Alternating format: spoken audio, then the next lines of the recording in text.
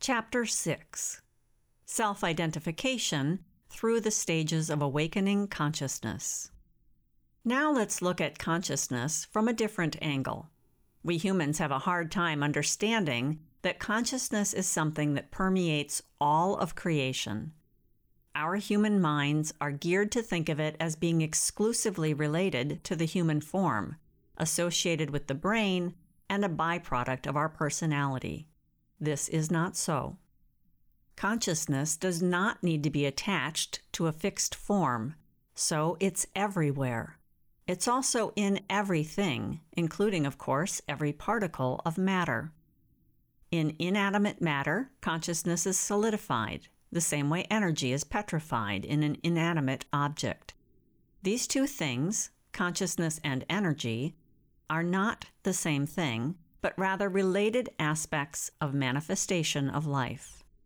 As evolution follows its course, energy and consciousness become more and more mobile and vibrant, so things move faster. In the case of consciousness, it gains in awareness. For energy, it gains greater creativity to make forms and move about. Over much time, consciousness has gone through separation. The process by which this has happened is impossible to spell out with words. The result, though, is that aspects of consciousness now float around in the universe, so to speak. Every trait we can think of, every attitude known to mankind, every personality trait we can imagine is a manifestation of consciousness. And each particle of consciousness that is not yet integrated in the whole needs to be synthesized and unified with all that is to create one harmonious whole. We'll need to use our imaginations here to be able to follow along. For example, can we imagine that some familiar personality trait could exist separate from a person? That a trait is not a person per se, but a free-floating particle of overall consciousness? It doesn't matter if the trait is good or evil. It could be any of these: love, perseverance, laziness, impatience, sloth, stubbornness, kindness, or malice. Each must be incorporated into manifesting personalities, for that's the only way for each to be harmonized and purified, enriching the consciousness that's manifesting and creating the conditions for the unification of consciousness as evolution unfolds. About unification. It's important to realize that if an aspect of consciousness is destructive or disharmonious, it must remain separate. Any person who has done their own personal work can verify this. Positive traits, which are the constructive parts of consciousness, are a harmonious piece of the pie. They enrich the whole and expand the entire unified field. Human language is too limited to go further in trying to explain this, and at any rate, this teaching will benefit us much more if the information is practical and not abstract. Each aspect of consciousness has its own unique characteristics, such as vibrating at a certain rate according to its nature. This is true for those we can detect with our five senses, as well as for many other sensory expressions we aren't able to perceive. For there are infinitely more colors, scents, and tones than we know anything about. Humans are a conglomeration of many, many aspects of consciousness. Some have always been pure, others have already been purified, and still other aspects are negative and destructive, and therefore separate, like appendages.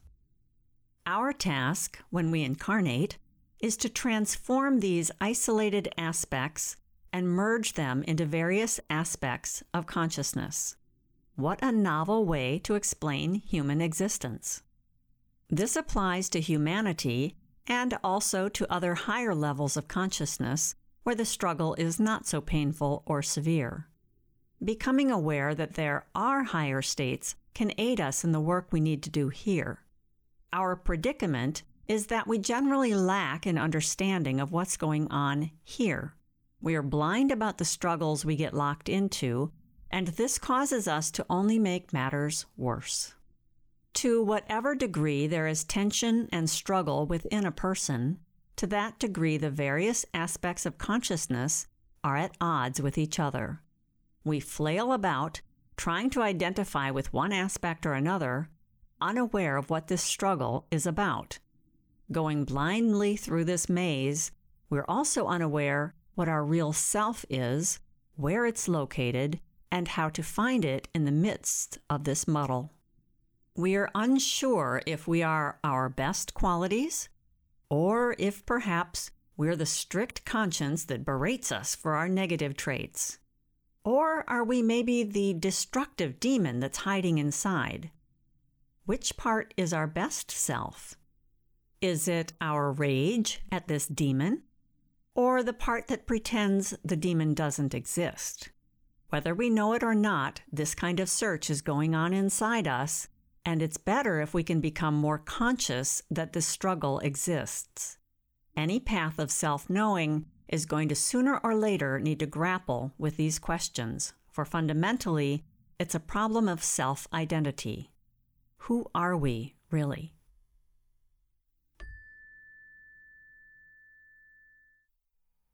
Who am I?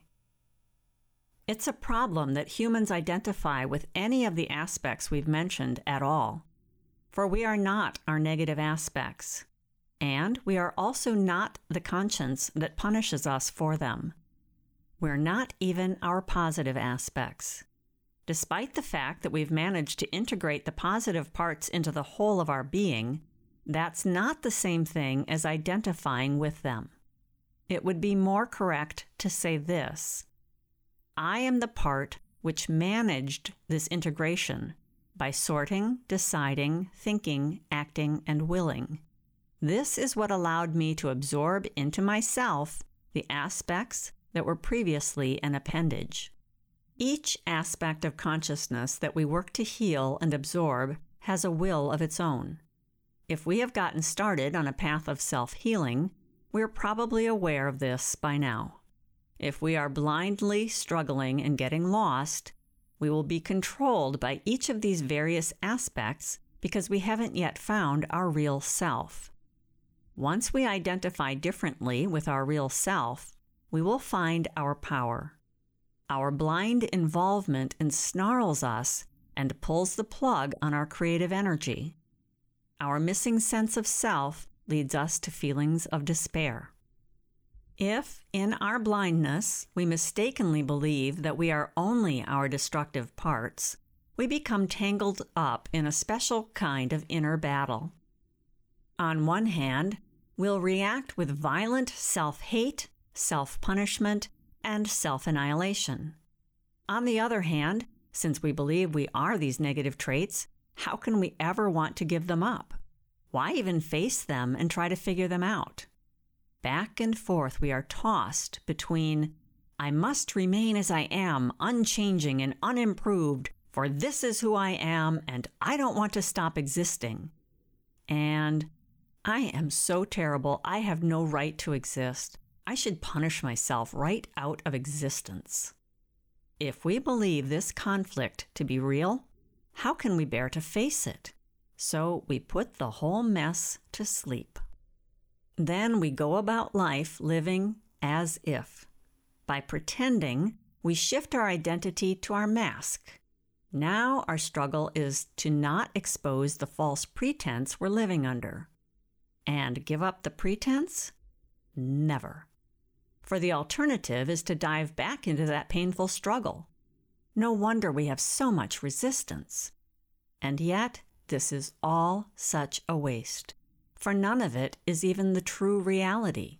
There actually is a real self that is neither our worst aspects, nor our fear about existing, nor the cloak that attempts to cover this all up. Our main concern? We must find that real self.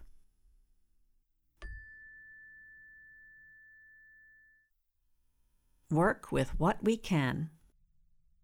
Before our real self can manifest fully, there is already a part of it that is readily available to us right now, our conscious self at its best, as it is in this moment. It may only be a limited part of our greater being, but it is us. This is the I that needs to start making order out of all our confusion. It actually already shows up in many areas of our life, but we take it for granted. And to date, we haven't yet brought it to bear on the situation where we're blindly controlled by a false identity and the consequences that result from this. It is safe to identify with the I that is able to make a decision to truly face this conflict. This is the part of us that is able to observe what's going on. And to the degree we wake up and gain a higher degree of self-consciousness, it is possible for us to make decisions and choose our attitude. We can also turn this around and say that to the degree we make certain decisions and choose particular attitudes, our consciousness will awaken and expand. Most people fail to put this part of consciousness that's immediately available to them to good use, using it where they experience the greatest suffering and conflict. We don't realize how much power this part of us has to help us sort out this problem of identity. But once we start to systematically do this, a major change is going to take place in our lives and we'll reach a new stage in our development. We can lean on our already existing knowledge of truth. We can rely on our ability to act with goodwill. We can call upon our capacity to be positive, courageous, and committed in this struggle to find our identity.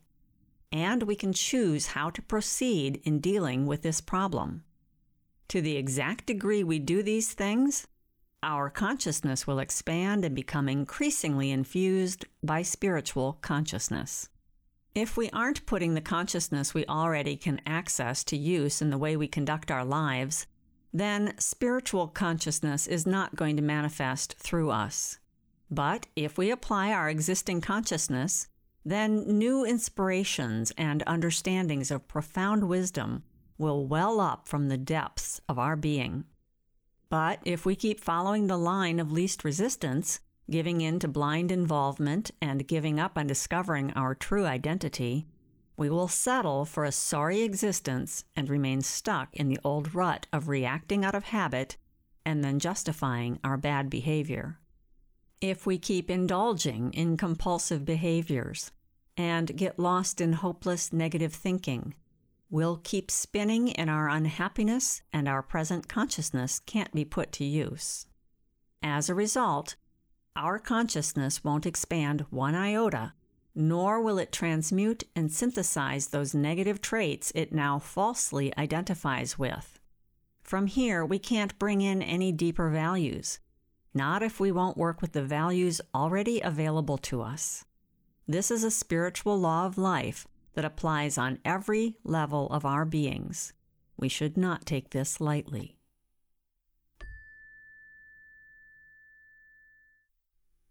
What area do we identify with? Many of these teachings talk about the higher self, the lower self, and the mask self. These three abbreviated terms actually cover a lot of ground, as each comprises many variations and subdivisions. For our convenience, we can classify certain aspects of consciousness according to which category it belongs in. Therefore, when we identify with a particular aspect or cluster of aspects, we will become submerged in that area of the self. For example, one expression of the higher self is goodwill, but we have another will for good that is not an aspect of the higher self, and we can easily confuse the two. They are, however, by no means the same. The second version is our will to be good for the sake of appearances. Here, our goodness is used to serve denying our badness, or lower self. We do this when the conscious part of us that decides and chooses doesn't want to take on the challenge of confronting our negative aspects. Our destructive aspects, the demoniacal part of us, are obviously at home in our lower self. So then how about the enormous guilt we feel about our destructive aspects that threatens to punish and even annihilate us over our lower self aspects? Surely that's an expression of our higher self, right? No, it's not, although it easily poses for it. In fact, our guilt is more destructive than our destructiveness itself. Our guilt arises entirely from our false self-identification. If we believe we actually are our demon, then the choice seems clear. We must annihilate ourselves. But we dread annihilation, which leaves us holding on to our demon. But if we will observe the demon, now we've taken a tiny little step that's just far enough for us to start identifying with the part of us that observes. Don't forget, none of us are completely swallowed up by this struggle. If that were the case, we'd have no hope of ever getting out of it. So our negative aspects aren't all of us. We can find many aspects of our beings where we use the power of our creative thinking, expanding our mind, and as a result, build something productive. But let's stay focused on those areas that aren't so shiny, where we aren't being productive or expansive. As long as we are unable, or more aptly, unwilling, to notice our destructive bits, we'll be lost in them. From there, it's not possible to achieve proper self-identification. And although our desire to hide our destructiveness is worse than what we're hiding, it at least shows that we desire to be done with our destructiveness. As such, our desire to hide the destructiveness of our lower self is a misplaced, misread, and misunderstood message coming from our higher self, which longs for freedom. So it's a wrong way of interpreting the longing of our real self and a wrong way of applying a solution. Learn more in Finding Gold, Chapter 13, Being Values versus Appearance Values.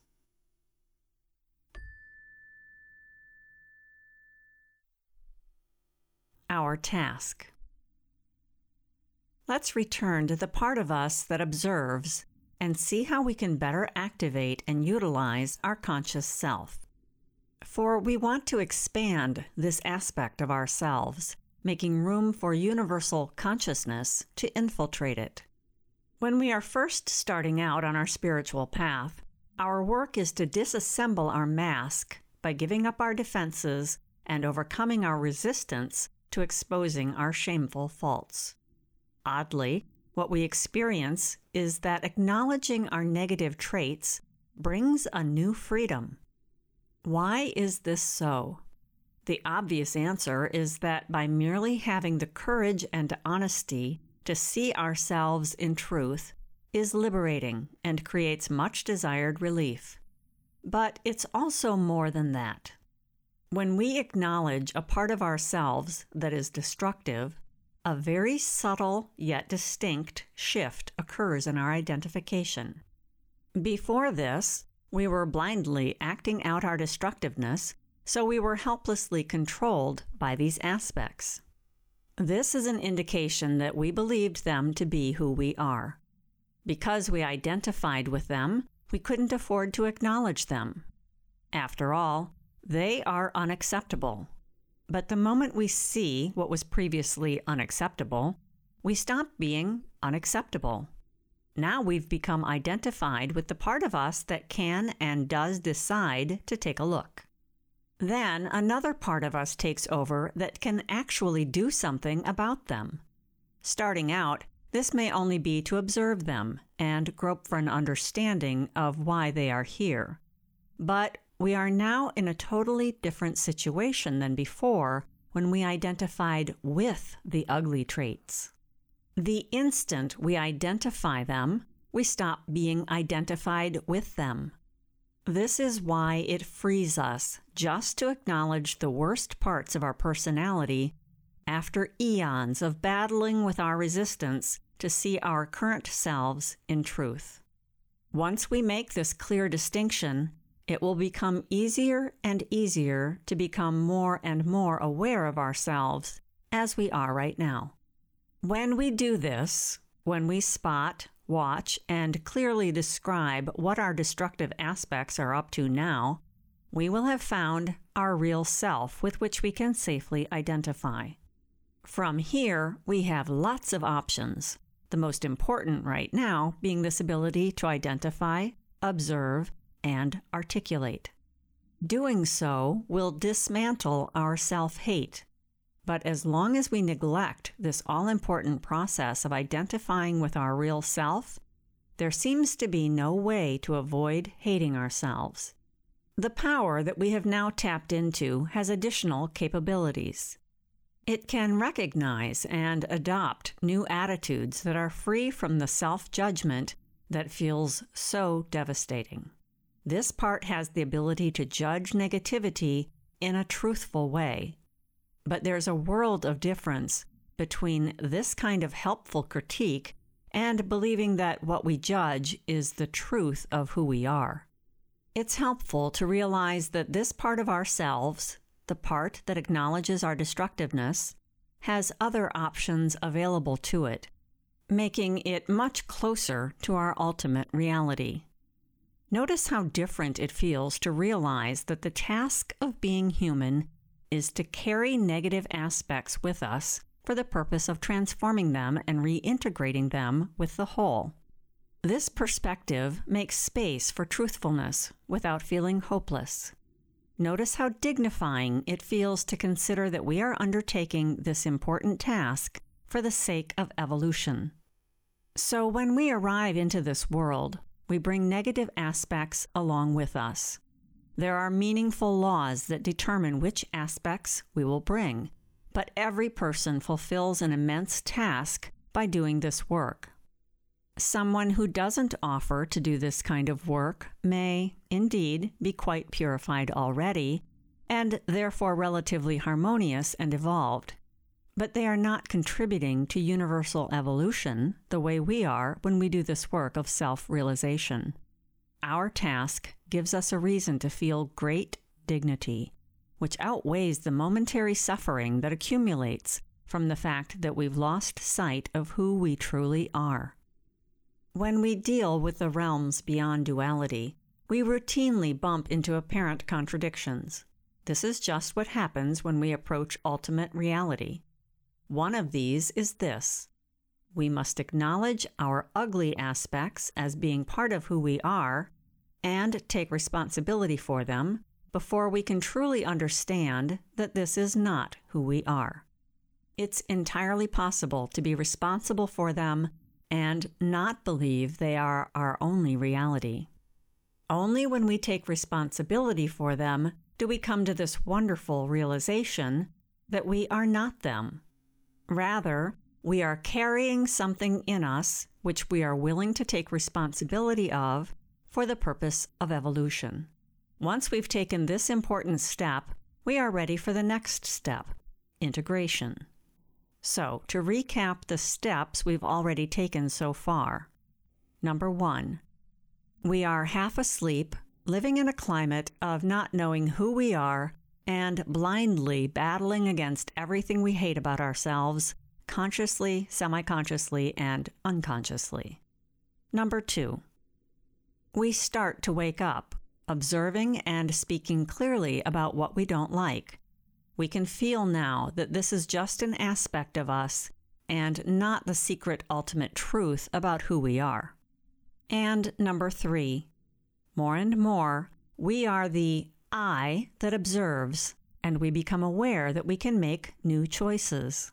We will discover options and possibilities we never dreamed of before, not by magic, but by trying out ways of being we ignored before. Such new attitudes might include self-acceptance that doesn't blow things out of proportion, learning from our missteps, perseverance to keep going even when we don't have instant success, begin to have faith in the unknown potentials that will surface only when we adopt such winning attitudes. After we have begun adopting such new ways of perceiving ourselves, we will be able to move on to the fourth and final step. Number 4.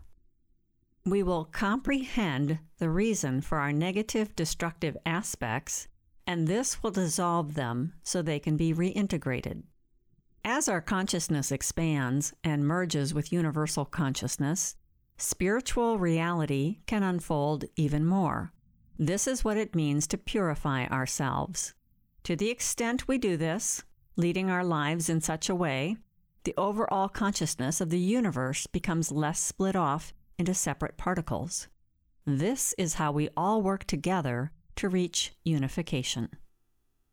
Learn more in Living Light, Chapter 14, Shame, the Right and Wrong Kind, and in Bones, Chapter 12, Finding Out the Truth About Ourselves, including our faults.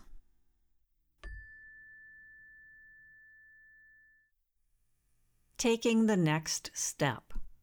When we consider everything just said, we will understand several important things.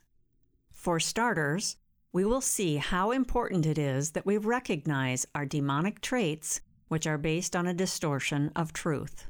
We will take responsibility for these destructive aspects of ourselves, which, paradoxically, will free us from identifying with them. We will fully know who we are and see that the negative parts are just appendages, which we can reincorporate into ourselves as we dissolve them. In doing so, their basic nature and energy can become part of the consciousness we are, walking freely in this world. No matter how unpleasant our current reality may be, we can deal with it. By accepting and exploring it, we will no longer be frightened by it. The true power of our real selves, as they exist right in this moment, is that we have the ability to notice what's going on and make different choices. The steps toward realizing the greater divine consciousness that we are involve discovering and knowing the self in a new way. Until we start taking these steps, our deepest, truest self will remain a theory and a potential. It will not be part of our current reality. We may know about it, even believe it exists, but we won't be able to access it until we apply the consciousness available to us right now to address our everyday problems. As we work through these 4 stages, our conscious mind will open up to new wisdom and truth. Along with this will come energy, strong feelings, love, and a capacity to overcome painful opposites. Our lives will become enriched as we reorient ourselves toward creating more pleasure and joy. When we start identifying with our real self, a deep shift takes place in which the seemingly bottomless terror we feel in our soul goes away. Many of us may not experience this terror consciously, but when we stand on the edge of our work, ready to cross the threshold from one state to another, as we prepare to change from being lost, blind, and confused to becoming our real self, this terror will rise up. More correctly, we will become aware of our terror. For some, this transitional period may last for weeks. For others, it may go on for many incarnations. It's our choice. We can hide our terror or face it. If we opt to face it head-on, we'll move through this transitional phase more quickly. Hiding it gains us nothing. Either way, it will leave indelible marks on our life. But our hidden fears aren't any less painful and life-limiting than this experience of terror. In fact, as these things go, just the opposite is true. The terror only exists because we don't yet know there is a real self beyond the negative aspects we hate. If we don't have enough courage to explore whether this fear is justified or not, we can't find out that it is not. We'll never learn the truth that we are much, much more than what we fear we are. Much of humanity stands on the brink, wanting to make this step. But there we hesitate. For this brink feels like a cliff, so we settle for a half-baked existence. We don't cross over to the next state, and the terror simmers in our souls.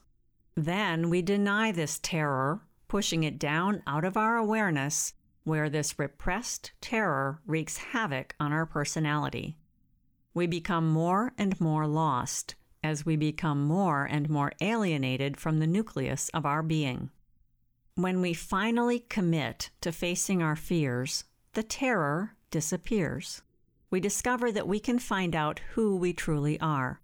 Life doesn't have to be awful. It can be full and rich, open and infinite. As soon as we start to observe ourselves, we change our identity and no longer feel a desire to annihilate ourselves. Nor do we need to hide our identity behind a mask, since our true identity is not the hateful demon or the petty selfish ego. In short, by identifying with our real self, we remove the terror of annihilation. This is not just fear of death, but a terror of being annihilated, which is not the same.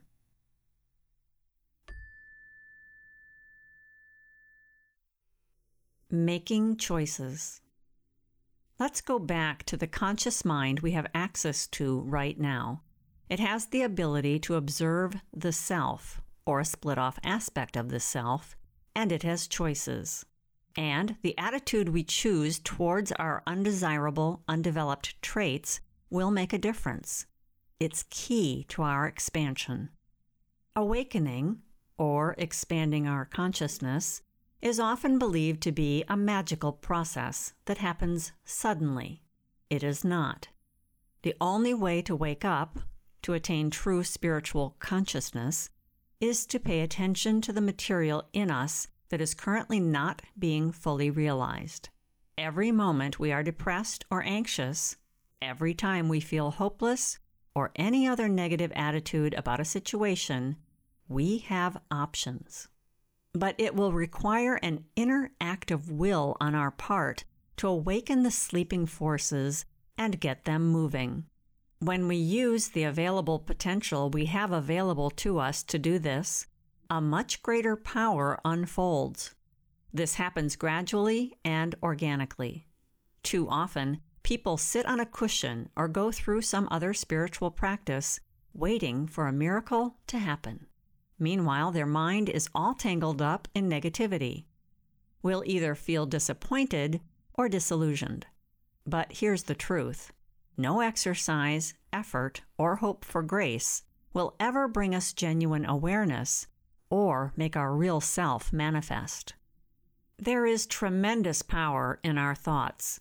Most of us underestimate what we can do with this creative energy. As such, we neglect the power we hold to create a better life for ourselves. To make use of this power is challenging, but it is also a fascinating adventure. Right now, we can begin to explore the far recesses of our conscious mind, searching for new and better ways to meet our difficulties. What would be a more constructive way of reacting? We are not required to react the way we do. We have many thoughts and therefore many possibilities at our disposal. We can aim toward a new goal. If we resist observing ourselves and shifting our identification, we will remain identified with what we hate most in ourselves. To the degree this is the case, we won't be able to access new options. But if we can pose this question to ourselves, what attitude do I want to take towards what I observe in me that I don't like? We will have made great strides. Actually, knowing we can change our attitude is one of the most significant discoveries we can make at this phase of our spiritual journey. And it doesn't require a grand revelation from our real self. It simply means we're using what we've got to work with that, incidentally, we have made available to ourselves over the course of all the millennia we have been evolving. What are our choices regarding our stance about what we observe? We can continue to be completely dismayed and hopeless, thinking it's impossible to change and ever be different. that this really is all there is to us. By the way, this is what we've been doing up until now, only without awareness. Or we could go in the equally wrong but opposite direction, imagining we have the power to make drastic changes overnight. This is no better or positive, since it will inevitably also lead to disappointment, but with an added kick of justified negativity. Both unrealistic hopelessness and unrealistic magical hope are extremes, and each leads to a vicious circle that can never land us in our real self. So, are those the only options? Can't our mind come up with anything else? How about something like this? Chances are good that as I go along, I will forget and get lost in blindness again. It's a conditioned reflex, but that doesn't mean this has to derail me. I am going to need to struggle again and again to find my way, groping for the key. I can do this, and I will do this. Gradually, I will get stronger and I will discover new energy and resources I didn't have before. I won't be deterred by the fact that it takes time to build something beautiful. I will have patience with myself. I will not childishly expect all my work to be done at once. I want to use all my power to do this work, but I will also be realistic. I would like my real self to guide me. But if I can't yet hear what it is telling me, because starting out my energies may be too dense and my consciousness too dulled, I will trust and I will wait, and I won't give up. I want to give my best to this thing we call life. Over and over, I will try to observe what I don't like and spell it out so I can identify it more easily in the future and not be identified with it. I will search for ways to understand everything I uncover, so eventually I will be able to grow out of it. We have the option to choose an attitude like this. This isn't magic. It's a choice, and we can make it starting now. In every dilemma, the option to observe and identify exists, instead of being submerged and lost. Knowledge already exists in us, which we can bring to bear on whatever we feel. Using the knowledge we have access to now will broaden the scope of what we can know and feel. The more we do this, the more expanded we become. We will integrate our split-off aspects into the universal life force, and we will become it. This happens best by opening up a three-way inner dialogue. The conscious self, or ego, must speak with the demonic aspects, or lower self, as well as with the divine self, or higher self. This allows the higher self to communicate directly with the lower self. Like any meaningful conversation, both sides can speak along any of these three pathways. It may take some time on our spiritual path before we are ready to enter into such a dialogue. But by observing ourselves, we set the wheels in motion for this to take place, as our real self, currently made up of both our lower self and our higher self, emerges. When we can hear these inner voices working together to uncover the truth, then we will know that this is who we really are. This is where our true power lies. In this place, there is nothing to fear. Learn more in Pearls, Chapter 14, Meditating to Connect Three Voices, the Ego, the Lower Self, and the Higher Self. Blessing from the Pathwork Guide. My friends, this lecture also requires diligent attention. Much of the material cannot be taken in at first because it is difficult. It requires you to concentrate your mind and use your good will, and also contact through meditation higher realms of spiritual reality and power to help you absorb and put to use what I have said.